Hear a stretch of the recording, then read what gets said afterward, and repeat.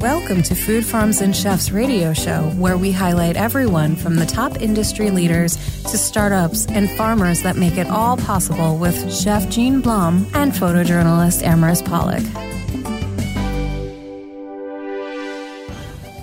Hi, and welcome back to Food Farms and Chefs. And I'm very excited because we have somebody who is speaking on behalf of an internationally acclaimed beer and brewery, Forged Irish Stout, which I have Trevor Karen, who is the co-founder, and Kristen Barnett, who is the co-founder of Culinary Creators, speaking on behalf of Forged Irish Stout. Welcome to the show. Thanks so much for having us.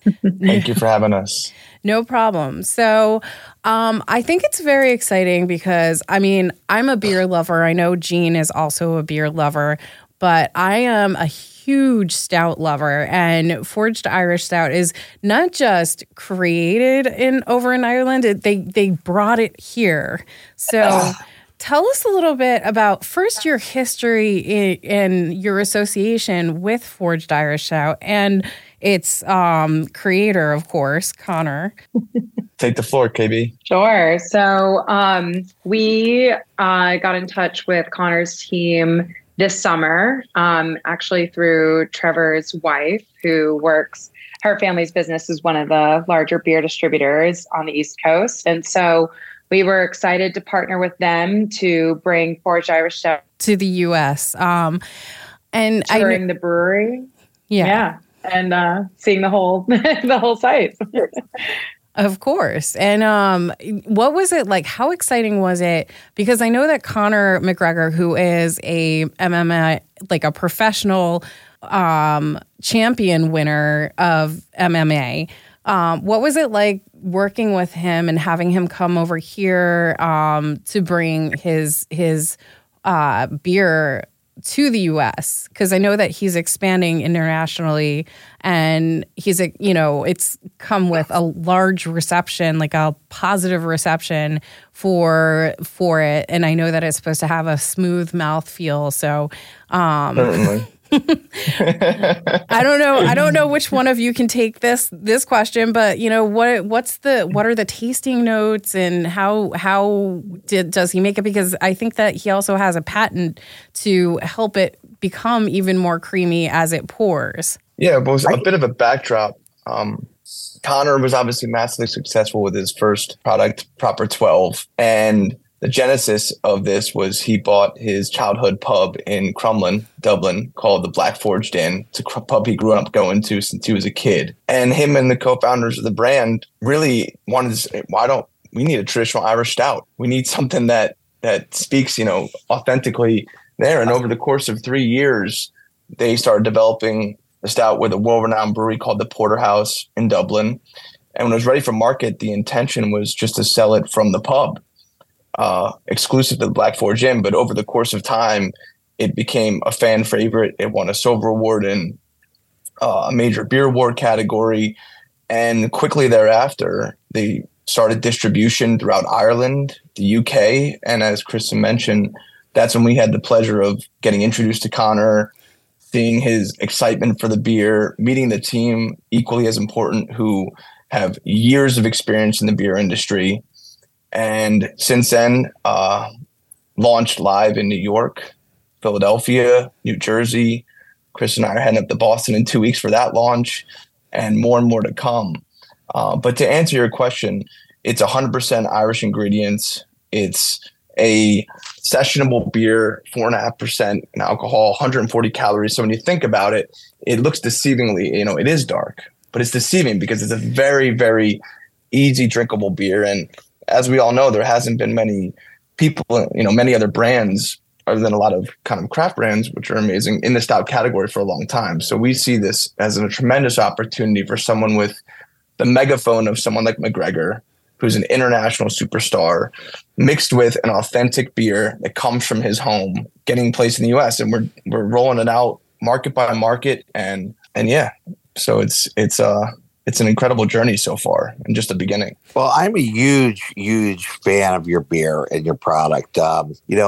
With my background, I'm into craft brewing, and we have a craft brewery, and we have a chocolate stout. So ours is, it's very different than what you guys do. And, but I love the hints of coffee, the hints of chocolate that come in yours, but it's not an overwhelmingly heavy, stout like a lot of people brew. And it's just a very unique product. And then obviously, the addition, and I love that you guys did this, the little widget, the little device that you have, little plastic device that allows you to pour a perfect head every time, so that, no bartending skills necessary. And that's such an important part of the stout experience as well, is that head, that cream that you get atop. So, I don't know who had the idea that we need to do this, but my goodness, that was a brilliant one. I appreciate that kind note on the beer. I think Kristen would agree. We have to give all the credit to the team, the Dublin team, and our head of U.S. sales, who have been in the stout market for years and realize what a quality product can be like and what it needs to be like. And as mentioned, they spend so much time developing this. And also to mention that Conor recently, in the development process with Porterhouse, ended up buying the brewery. So now it's 100% owned, 100% McGregor owned, and the canning lines, are now in-house, so to speak. Well, and that I'm sure is going to lead to many more great products coming out as well. And hopefully maybe you'll talk to us a little bit about that. Is there plans for some other products that are similar? I mean, obviously the base that you have now, the experience that you have now is one that, if you haven't had this product yet, you need to go and find it in the markets you can find it, because it really is a different and unique product, and certainly worth the drinking experience. And yet, as you said, the calorie content is low. The fact that your ABV is as low as it is too, which is very unlike a stout. I mean, stouts normally have a much bigger ABV. So, it's really nice to see that you created a product that everybody can sit down and enjoy, but truly is in that stout category, that stout nature. Yeah. I mean, right now we're really focused on penetrating the market here and worldwide with this current one. And who knows what the future brings. I'm sure there'll be more things to come when it comes to other product shoot-offs from this, flagship. No, I'm glad that Gene mentioned it, because I was going to mention it too, was the ABV was much lower than an atypical stout beer, because I love stout beers, but I'll drink one and probably feel relatively tipsy. This is something where, it's much more approachable as far as the ABV is concerned, or, if you want to grab a beer or two and you're a stout lover like myself, you can, And so to me, that was really important, because I was just I love stouts. Now, Kristen, I don't know if this is a question for you or for Trevor, but I know that Conor McGregor also wanted a lot of symbolism on his can. So I know that there's a lot that represents him and his family and his lineage and everything. So I don't know if you wanted to go over some of the symbolic representation of Conor and his brand. Yeah, of course. So one thing that's noticeable about the can is that it's obviously branded in this really beautiful kind of stone aesthetic, and it features very prominently a sword on it. That's a claymore sword that's actually from the McGregor family crest. And on it, you'll see some etchings. That etching actually is the McGregor name, but done in the ancient Irish dialect that is no longer used, but is featured on the sword from their family crest. And so it's not meant to be hitting you over the head with the fact that this is all about Conor McGregor, and rather what's really exciting about this beer is that it alone as a product is a world-renowned, high-quality beer that has been crafted out of their brewery in Dublin after years of development. And so the product itself stands on its own 2 feet. It's just that McGregor being a part of it is an incredible addition to really bringing to market this new stout with a really approachable flavor profile, mouthfeel, and all of that goodness. So that approach is reflected on the can, which, we're really proud of that design and really excited about the brand itself and what it stands for. And I'm excited for, you guys and for him as well, because he doesn't have just the beer out. He does, as you had mentioned, he has proper number 12 out, which is an Irish whiskey. And then I believe he just came out with proper apple. Yeah, they just launched a new flavor of proper 12, which is proper apple. Yeah. So I'm excited about that, but I'm going to, give it back to Gene, because he had asked you guys if you have anything else that is in the works, as far as the craft beer brewing is concerned. So, obviously we, can't discuss or disclose, some trade secrets, but do you know if Conor has some beers that are being developed over at his brew pub? So as you might imagine, we're not, building this company just to launch only one singular stout. Most certainly, especially having the connection to the Black Forge Inn, there's ample opportunity for product development and testing with the thousands and thousands of tourists that come from all over the world to visit Conor's Pub in Dublin. That being said, we definitely can't speak to what is in that pipeline of development. Just that the team obviously is very excited about the opportunity that Forged as a company presents to bring a number of exciting products to market. So about how it's been received, I mean, the United States beer market is certainly a very interesting place now.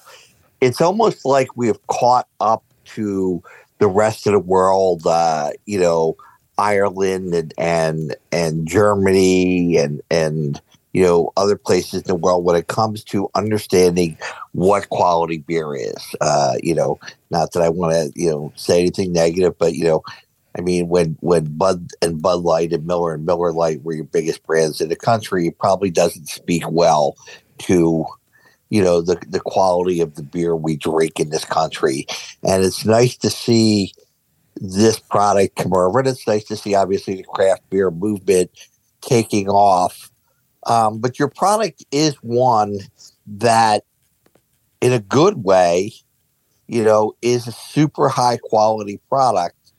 How is it being received in the general market? Because it is a little bit more complex. It's a lot more complex. It's a lot more flavorful, with chocolate and coffee and other, hints in there. It's certainly a product that a lot of, Bud Light, Miller Lite people are not going to understand. So, what's the general feel you're getting as you open up and new markets? Well, at a high level, we've seen incredible reception, not only from current stout drinkers who are trying it for the first time and seeing something similar yet different to what they're used to with the products in the market, but as you mentioned, Gene, we've seen this craft beer boom for the past 10 plus years, and all the IPAs and all the different types of lagers that have come out, and there hasn't really been an approachable, more mainstream, lighter type of stout. And so that's been a very interesting and amazing reception to see. You are having light beer drinkers try it for the first time and go, oh my God, this is unbelievable. I never thought I would like a dark beer.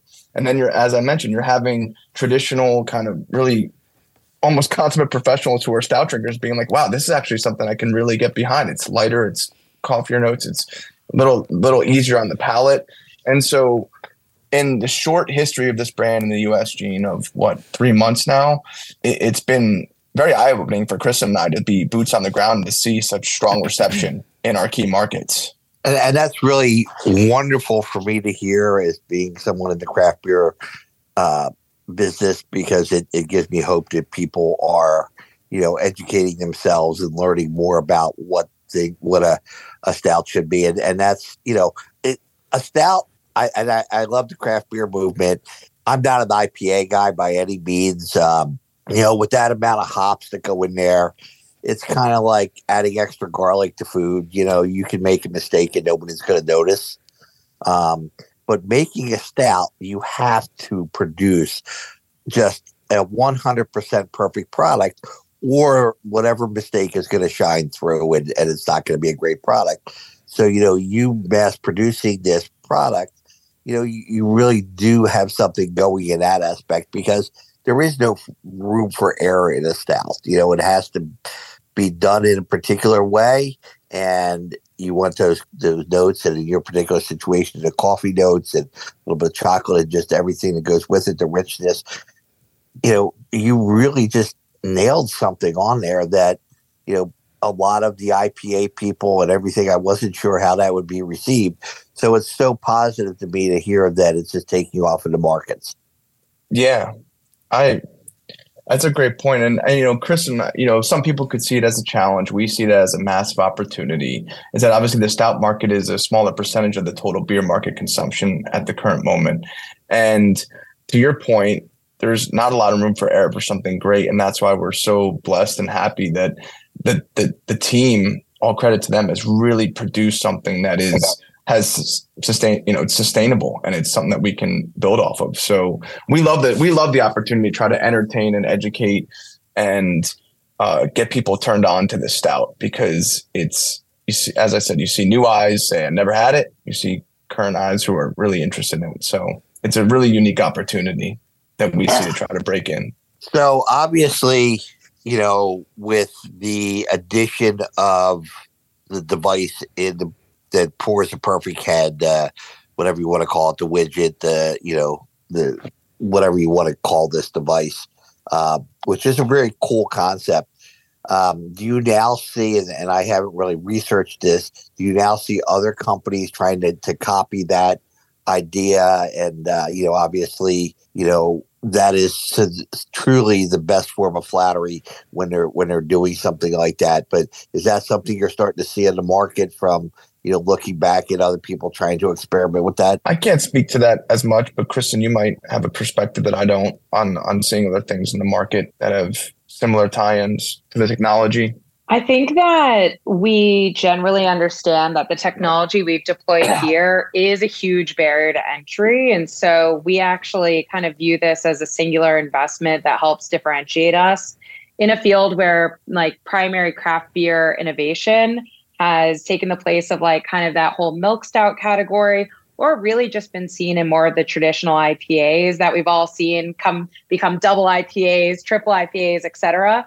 And so for us to really take this stand, invest in the nitro canning line, of which there are not many globally, feels like our real kind of stake in the ground around how seriously we're taking this project, how much Conor has invested in it personally to make sure that this brand is a success.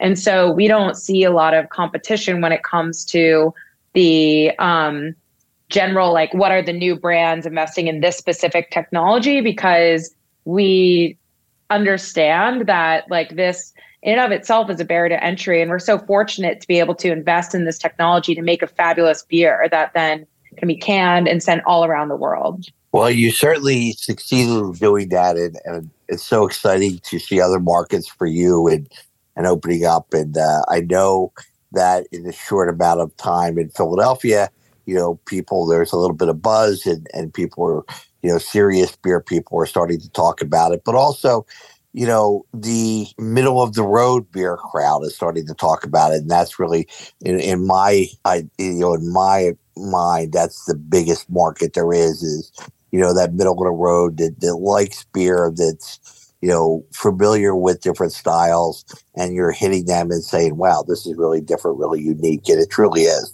That's a great point, Gene. Now, on that note, we ran out of time, unfortunately, but we have fun talking to everyone.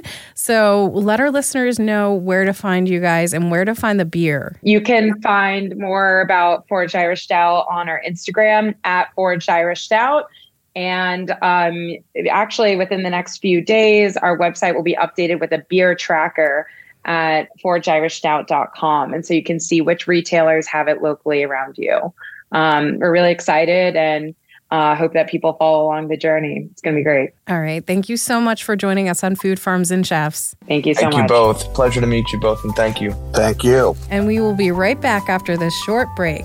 To become a sponsor of Food Farms and Chefs and have your business or event promoted on 2 radio stations in Philadelphia that play on Tuesdays during Drive Time Radio and on a station in New York on Fridays at 1 p.m., you can email us at foodfarmsandchefs@yahoo.com, ibfoodie2@yahoo.com, or arpolicus@gmail.com. Hi, and welcome back to Food Farms and Chefs. And I am very excited to bring another aspect of everything that we love about indulging in drinking.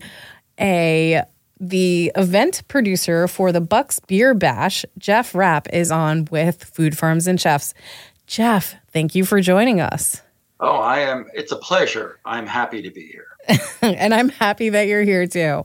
So this is going to be the inaugural beer festival for a local brewery, but it is going to it is open for all breweries, for all vendors to come out and for people to come out in order to enjoy the festivities. So tell us a little bit about the Bucks Beer Bash and what people can look forward to. So we are really fortunate folks that live in Bucks County in the area. We just have a very rich and a diverse group of breweries, distilleries, wineries in the area. And with the focus, on craft beer specifically. And we thought it would be really appropriate to come up with a beer festival that just really focuses on the local aspect of craft brew. Some of the beer fests you go to will feature beers from all over the country, which is great for people that, aren't going to travel to different states to be able to experience. But most of those beers are available in a distributor if you go. This is really focused on the local people that are doing their craft, literally and figuratively. And we're very excited to be able to get as many as the local brewers as we can into a really lovely facility with the Fuge and have a really great beer festival in a part of winter, at the end of winter, where there's really not much going on anyway. So I think we're very excited to bring it to the folks in this area. And I mean, I of course I would have to travel to you, but I love beer festivals because it really, any beer festival you go to, it's you can feel the energy. People are always in a good mood because who doesn't love a beer in their hand or some food to munch on? Because I'm wondering if you're gonna have those the pretzel necklaces that everybody walks around with too. Well, I don't know that we're going to be offering those, but if people feel compelled to bring them with them around their neck, they are certainly welcome to.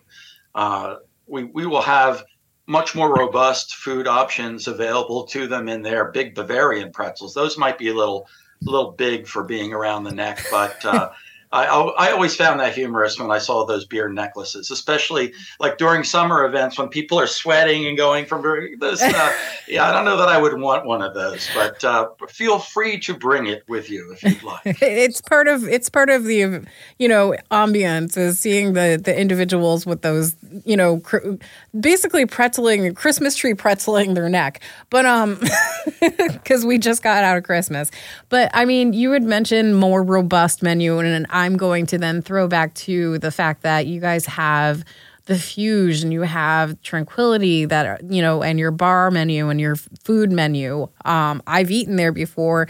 The food there is really, really, it's fantastic. So what are some of the food items that we can look forward to when visiting? Okay, so let me see if I can remember all the delicacies that the Fuge is looking to prepare for us. But certainly pretzels, Bavarian soft pretzels, some cheesesteak spring rolls, and roast pork Philly style cheesesteaks, chicken fingers and fries, and the Fuge has what they call the moon dust fries, which are kind of their specialty.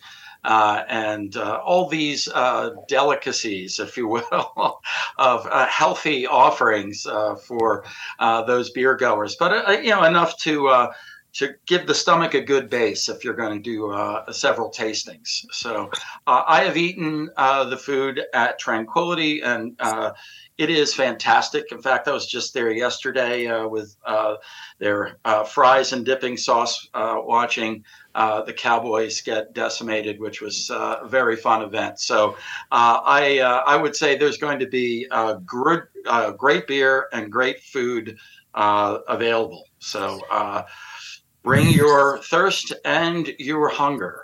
We will assuage both. Yes, of course. One of the things that I saw about the festival that is very unique is that you have a very unique and very different model for the pricing. You're not an expensive, $70, $75, $80 ticket like a lot of beer festivals are. You're very reasonable. And, from what I understand, you're also in doing that, are really supportive of the breweries in that aspect as well. And then to top all that off, that a portion of the proceeds is going out to Children's Hospital as well. So what's the model that you're working with? I think Gene brings up a great point because, beer festivals have evolved over the years.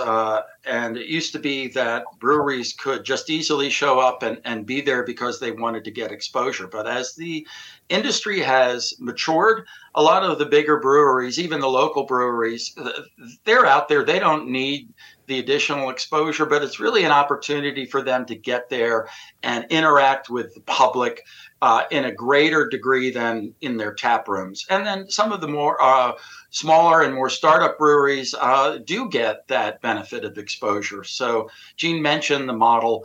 It used to be you would pay this high fee to get in as an attendee. And in order to get your money's worth, you had to try and drink as much as you can. And that's sort of a recipe for being overindulging and maybe not the best model. Ours is a little bit different. We have created these drink tokens that are tasting tokens, if you will, that people can buy in the quantity that they feel comfortable with and cash them in, literally drop them in a little box at each of the brewer stations and have a selection of beers that they can curate themselves going from brewery to brewery. And as Gene mentioned, the end result is we can generate revenue that goes back to the brewers, but also to our charitable partner, the Children's Hospital of Philadelphia. So it's really a win, win, and win. It's a win for the goers, a win for the breweries, a win for the event people too, but also the charity. So I think that is a model we'd like to test, and we think people are going to enjoy it. I've kind of focus grouped it with a couple people, and they're like, yeah, that's a great idea because I want to bring my friend and he or she doesn't drink that much. And so this would be perfect. So I do think that it's not only a good revenue model for breweries and the event, but also promotes maybe a little more restraint in how you celebrate at the festival. Of course. And now with the tokens and the samples that they're choosing all from the different vendors that are there, how big of a pour is each token associated with? So typically a beer festival pour is a 4-ounce glass. So each festival goer will get a 4-ounce glass. And a lot of times as you get into further tastings, people will say, give me a half pour or whatever if you're doing 10 or 12 tastings, because those 4 ounces will add up quickly. Every 3 is a can of beer. So those 4 ounces are really good. And there's almost people like wine connoisseurs that will take a couple sips, and there's places where you can dump the rest of your beer, and water stations where you can clean it out at some places, which we'll have as well, and go on to the next. So it's really, we say it's about quality, not quantity. And also to note off of that, because you're getting different breweries that are coming in and offering these samples, you don't know what the ABV is. So that 4 ounce pour, which equates to, one full beer, could also, be anywhere from a 4.2 is the lowest I've ever seen an ABV at, to who knows how high of an ABV for, like a stout, like our previous guest had come on, was a stout, but a low ABV stout. Most stouts that I know are higher in ABV, or you could have like a triple or, something to that matter. So, also pay attention to that. Yeah, I think you've got some double IPAs and imperial stouts and other specialty indulgence that can get up there in double digits. So a 4 ounce beer is almost like drinking a full can of Bud. And I would not encourage you to drink a can of Bud, but come and have some better beers at this beer festival.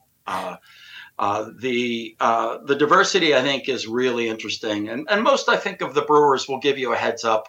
Some of them, when on their signs where they describe their beers, will provide the ABV, or like my beer buddies and I like to say, the octane of each beer, so you can gauge accordingly. Of course.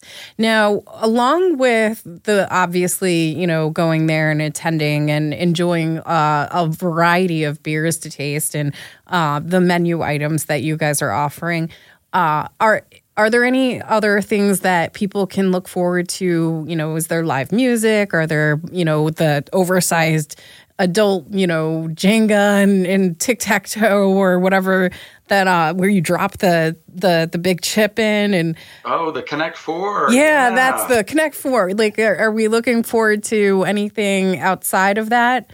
Oh, of course. There will be music for sure. You got to have music at a beer festival, and I think the venue of the Fuge, the actual tasting floor, if you will, is circular. So you can kind of go around and around, which is kind of fun.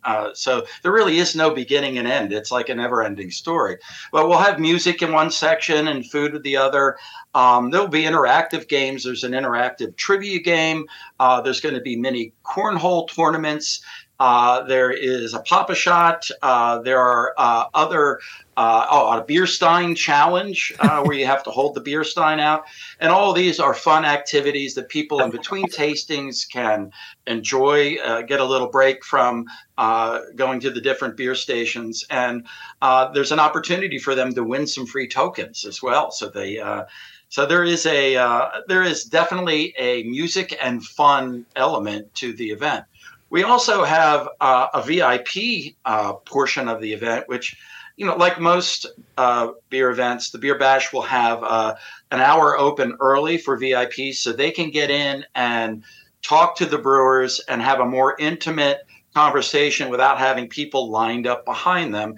And we also look to get some beers that will not be available to the general public in general admission, that they will have a chance to taste and have conversations with the brewers, and maybe some appetizers for them to munch on as part of that VIP. So there is a number of different activities that I think will keep people very happy and engaged beyond just the beer, which I think is always a good formula for a real event, a bash, a party, and not just about drinking as much beer as possible, which is not a model that we want to support.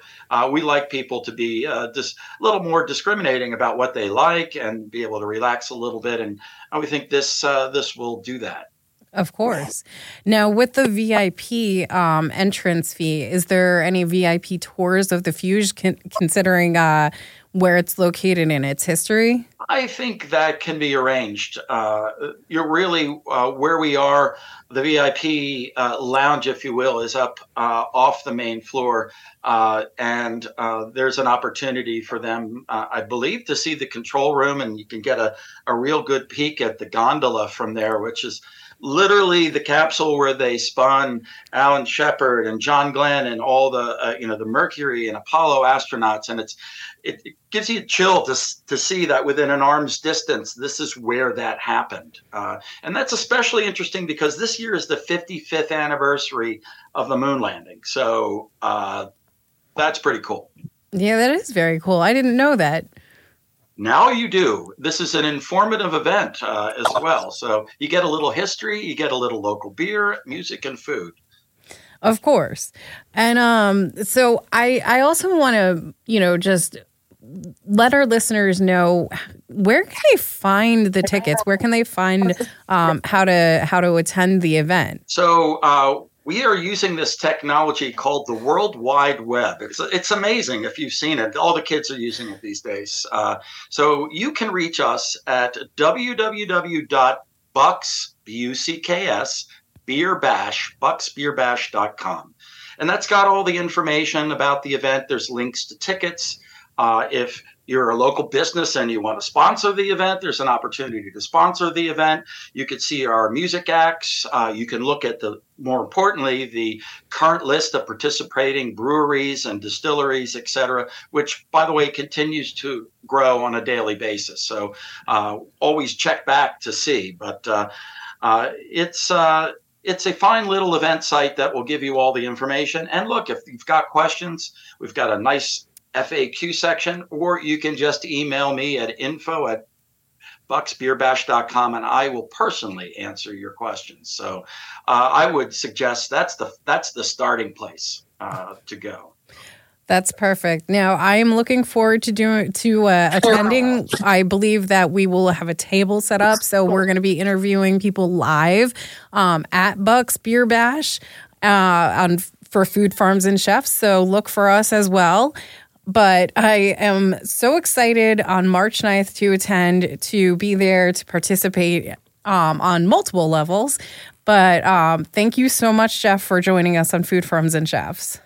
Oh, thank you for having me. And I look forward to meeting you there as well. No problem. And for anybody looking to join us or to say hello, we will be there at Buck's Beer Bash. So look for your tickets online. And we will be right back after this short break. Recording stopped. Join us on Food Farms and Chefs radio show, where we highlight everyone from top industry leaders to startups and the farmers who make it all possible, with co-hosts Gene Blum and Amaris Pollock, with original episodes that debut every Tuesday at 6 p.m. on WWDB 97.5 HD2 and at wwdbam.com.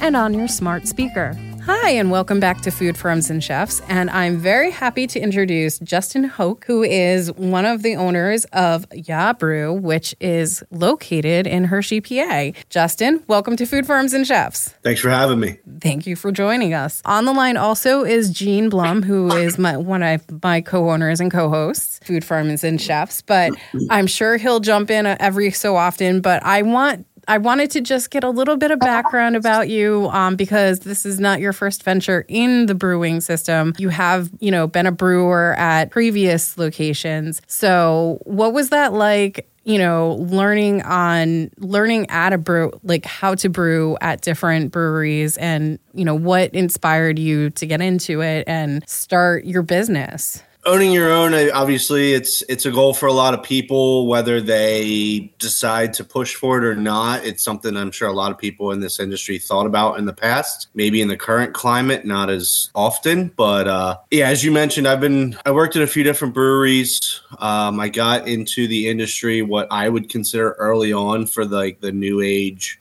popularity of breweries, and I worked for a place that no longer exists called Joe Boys, and they were in Central PA, and it was more more or less, I had a lot of restaurant experience, and my buddy got a manager job there, and he didn't really know much about beer. And he was like, hey, I could use somebody to cover some shifts if you're interested. And I said, sure. And it kind of, that was my jumping off point in starting to take an interest in everything. I'd imagine that was probably 2014. So I got interested through that capacity, and I bartended, and then I went back to other restaurants where we did a lot of craft beer focused business, with the boom coming in. Some places saw it and they brought me in because I had taken a more drastic interest. It was still very new for so many people back then to differentiate styles, varieties, brands, keeping up with everything popping up left and right back at that time. And I was navigating that myself, but I was a little bit ahead of the curve compared to the average restaurant person. Then I worked for Springhouse in Lancaster, bartending with them and kind of helping out like off the clock in the brewery, just an extra set of hands with packaging. And then I moved out this way and got a job with Tattered Flag bartending, but I homebrewed here at the house and take stuff in, and they seemed to really enjoy it. So they brought me down into the brewery, and within less than a year, I worked my way through cellarman, packaging manager, I guess was my title, running the canning line, which was all new to us. And then I was the head brewer there just before COVID hit. And they were really good to me. They basically were like, here's the keys to this part of the castle. You do your thing. I didn't really talk to the owners much about business stuff because things just kind of clicked. Things went well. I kept myself busy brewing, packaging, doing collabs, different events and that sort of thing. And it was nice to kind of learn on other people's equipment and really navigate that whole experience. And I was like, you know what? I feel like I'm doing a lot of this. I could possibly make it more lucrative by being the owner. So my wife and I talked about it a number of times, and we finally just took the leap and started, I think, February of 22 is when we just decided we're going to do this. And then by March or May, we were licensed and just doing pop-ups and that sort of thing and got at it. Now here we are. And here you are. And now I'm a 90s kid. Like I grew up most of my teen years, of course, were in the 90s. And I love everything about the 90s. So the fact that you came across my radar and you are definitely a 90s themed bar, what brought you to that decision because it's bright, there is, things that grab your attention. It's fun because of the play off of the different aspects of your beers, and your menu items can circle back to that era. So what brought you to the decision to bring about that kind of theme? Because every brewery has a different theme, and it matters because it's kind of like it helps with your brand, it helps get your name out, but it also draws people in. So what was it about the 90s that drew you and your wife to utilize that era? I'm trying to think if there's like one solid answer to that, and I don't know that there certainly is like a pinpoint or like an aha moment. I wanted to do something different. I mean, you mentioned a lot of breweries do have their identities, and some are more apparent than others. And at the time, I was the head brewer with Tattered Flag, and coming out of COVID, through political climates, it seemed that their military branding associated, for good or bad, a political identity. So that's one thing I wanted to avoid right out of the gate. People looked at it and they said, oh, you're military guys, you must think XYZ and believe all of these, such and such. And I don't know if that affected their business for good or bad, but it definitely I was very active on their social medias. I did a lot of the posts there because a lot of it was beer related, and I would see the messages come in. Some people were just nasty because of that. So really want to stay away from anything that can draw those conclusions. Something fun, and I wanted to lean into like how can we stand out? Do we want repurposed barn wood all over our establishment and empty whiskey and wine barrels as tables? That had its time, but it seemed very cookie cutter when we were making these leaps into starting our own. And, what can we do to really be different? Like how do a lot of these breweries have a unique identity when a lot of them are just in a warehouse with repurposed wood everywhere. So the 90s kind of clicked. There was a lot of great pop culture references, music that myself and a lot of people enjoy of all genres. It was something that we could easily lock into. So much broad appeal, like I said, between music, movies, pop culture. There's references for everything that we can incorporate into beer, food, our cocktail menus. We have a big mural, a Biggie on the wall. We play 90s music videos there. It kind of, once I decided, like, yeah, I think that could be a cool concept. And then my brain just started rolling. And like I said, you think the music videos, like how can what are some cool beer names we could do? And our most popular beers and our core brand beers all have references to, one's Hazed by the Bell, our house hazy IPA.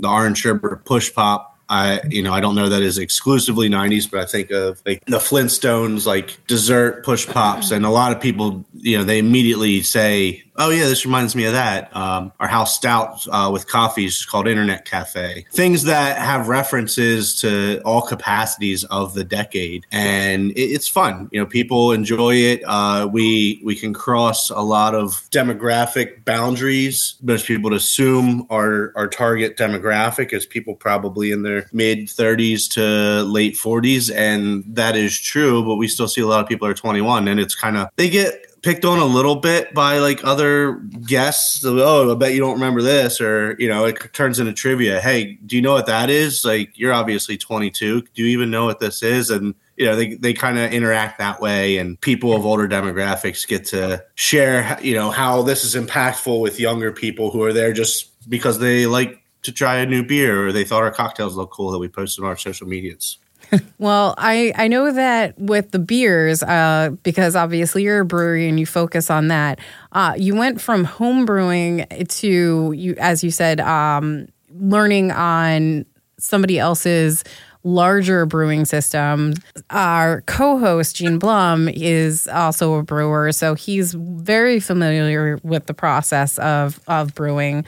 I'm not quite sure, Gene, if you've ever home brewed, but I'm sure the transition, from a smaller scale, small batch craft brew to a larger scale brewery of Yah Brew definitely was a difference. And I'm sure Gene has something to contribute because he brews all the time. Well, the first thing that struck me listening is you went from, getting the going ahead and say, we're going to do this kind of in February and in March, getting your license and doing pop-ups and everything like that. And I'm like, wow, that was like a fast process of really getting it together and increasing your production size and depending on what it is, in my facility, we're a little over our fermenters are a little over 9 kegs. And, yes, you get a lot smaller ones, but,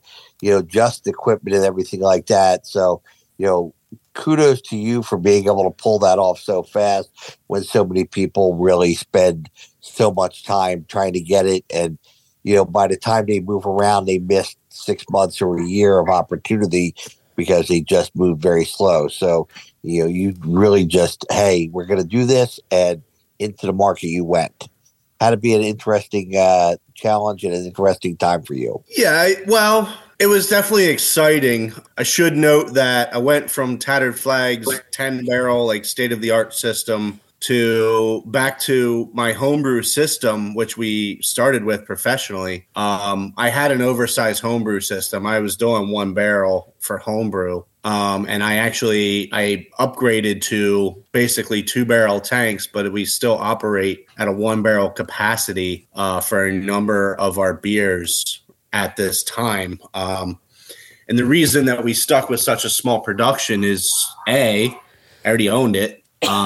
We were able to start this whole brewery out of pocket, like not even savings. It was very inexpensive. We had a lot of people rooting for us. So get some beers rocking, and then we were going to the farmer's market, and then, reinvesting every dollar that we made selling product right back into our growth up until the point where, we found our brick and mortar. And then from there, it just snowballed on. I'm still doing 1 barrel, which keeps me very busy for production. Although, as I mentioned, a lot of people were rooting for me. I've had 2 breweries, unfortunately, which both closed in the last 2 weeks that were just not fully utilizing their system. So we basically did, a contract brew situation, but I would actually go and brew on their systems in order to supplement some of that stress for our core brand products and backstock a little bit of each of those drafts, at least a few weeks out, so that I didn't have to just constantly be turning out beer on the one barrel back to back to back. So do you have a particular style that you like to focus in on, or, are you a Pils or an ale or, an IPA? Is there a particular style that you really like to, showcase, or, do you really just go all over the board with it? I do go all over the board, and especially, previously with Tattered Flag, we had 20 taps, and then we'd have a dozen varietals and cans that were not on tap. So I really got to experiment with a variety of styles and sub-styles. But with Yah Brew, we have 12 taps. And I know that this is not popular amongst a lot of traditional brewers, but our most popular beers are probably our sours. And as of recently, people have really been enjoying a lot of the stouts that we've done. Obviously we're following some seasonal patterns. The sours I kind of do more heavy towards the end of summer because they're, lighter ABV, but they're usually refreshing because we do like heavily fruited sour ales. New age sours, I call them, not so much like traditional or saison styles or anything Brett or spontaneous fermentations. And then in the spring, what we found success with doing our markets and pop-ups was a lot of the new age IPAs, the hazy IPAs.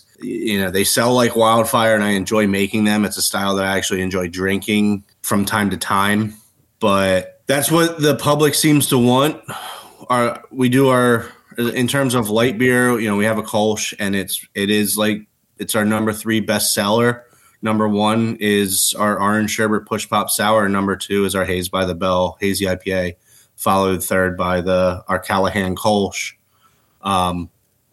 So I go across the board in a kind of a seasonal approach where I'll go heavy on certain styles based on what the weather dictates in our area. It gets very cold. I'm not sure where you guys are. I think I saw like Eastern PA maybe, but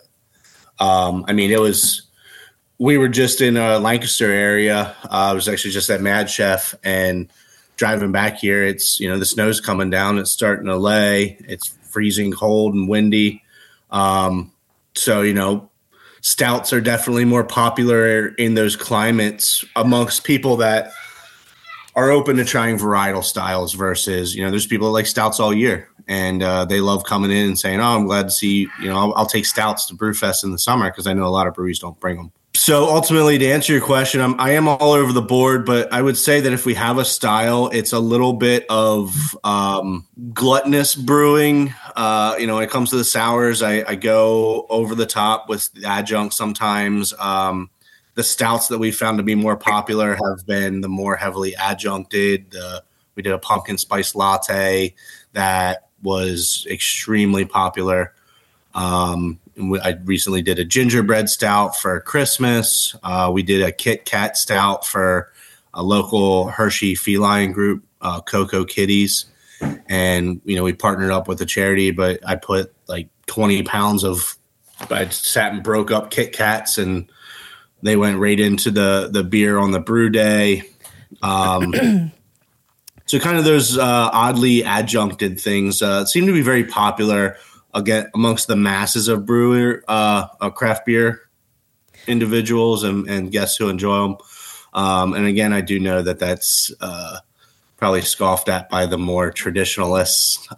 We try and have something for everybody. We do, we have the Kolsch, we have the Helles Lager. So if that's not your style, we've still got something for you, kind of thing is how I look at it. Well, Justin, thank you for sharing that, and thank you for sharing the different styles and beer creations that you have come up with. But we unfortunately ran out of time, so let our listeners know where they can find their beer for their style that they enjoy at your location. Sure. Yeah. So our brick and mortar tap room is right on Chocolate Ave in Hershey. We neighbor Duck Donuts, and just down the street from us is Iron Hill. The park's right out our back door. You can hear the concerts all summer long from our front patio.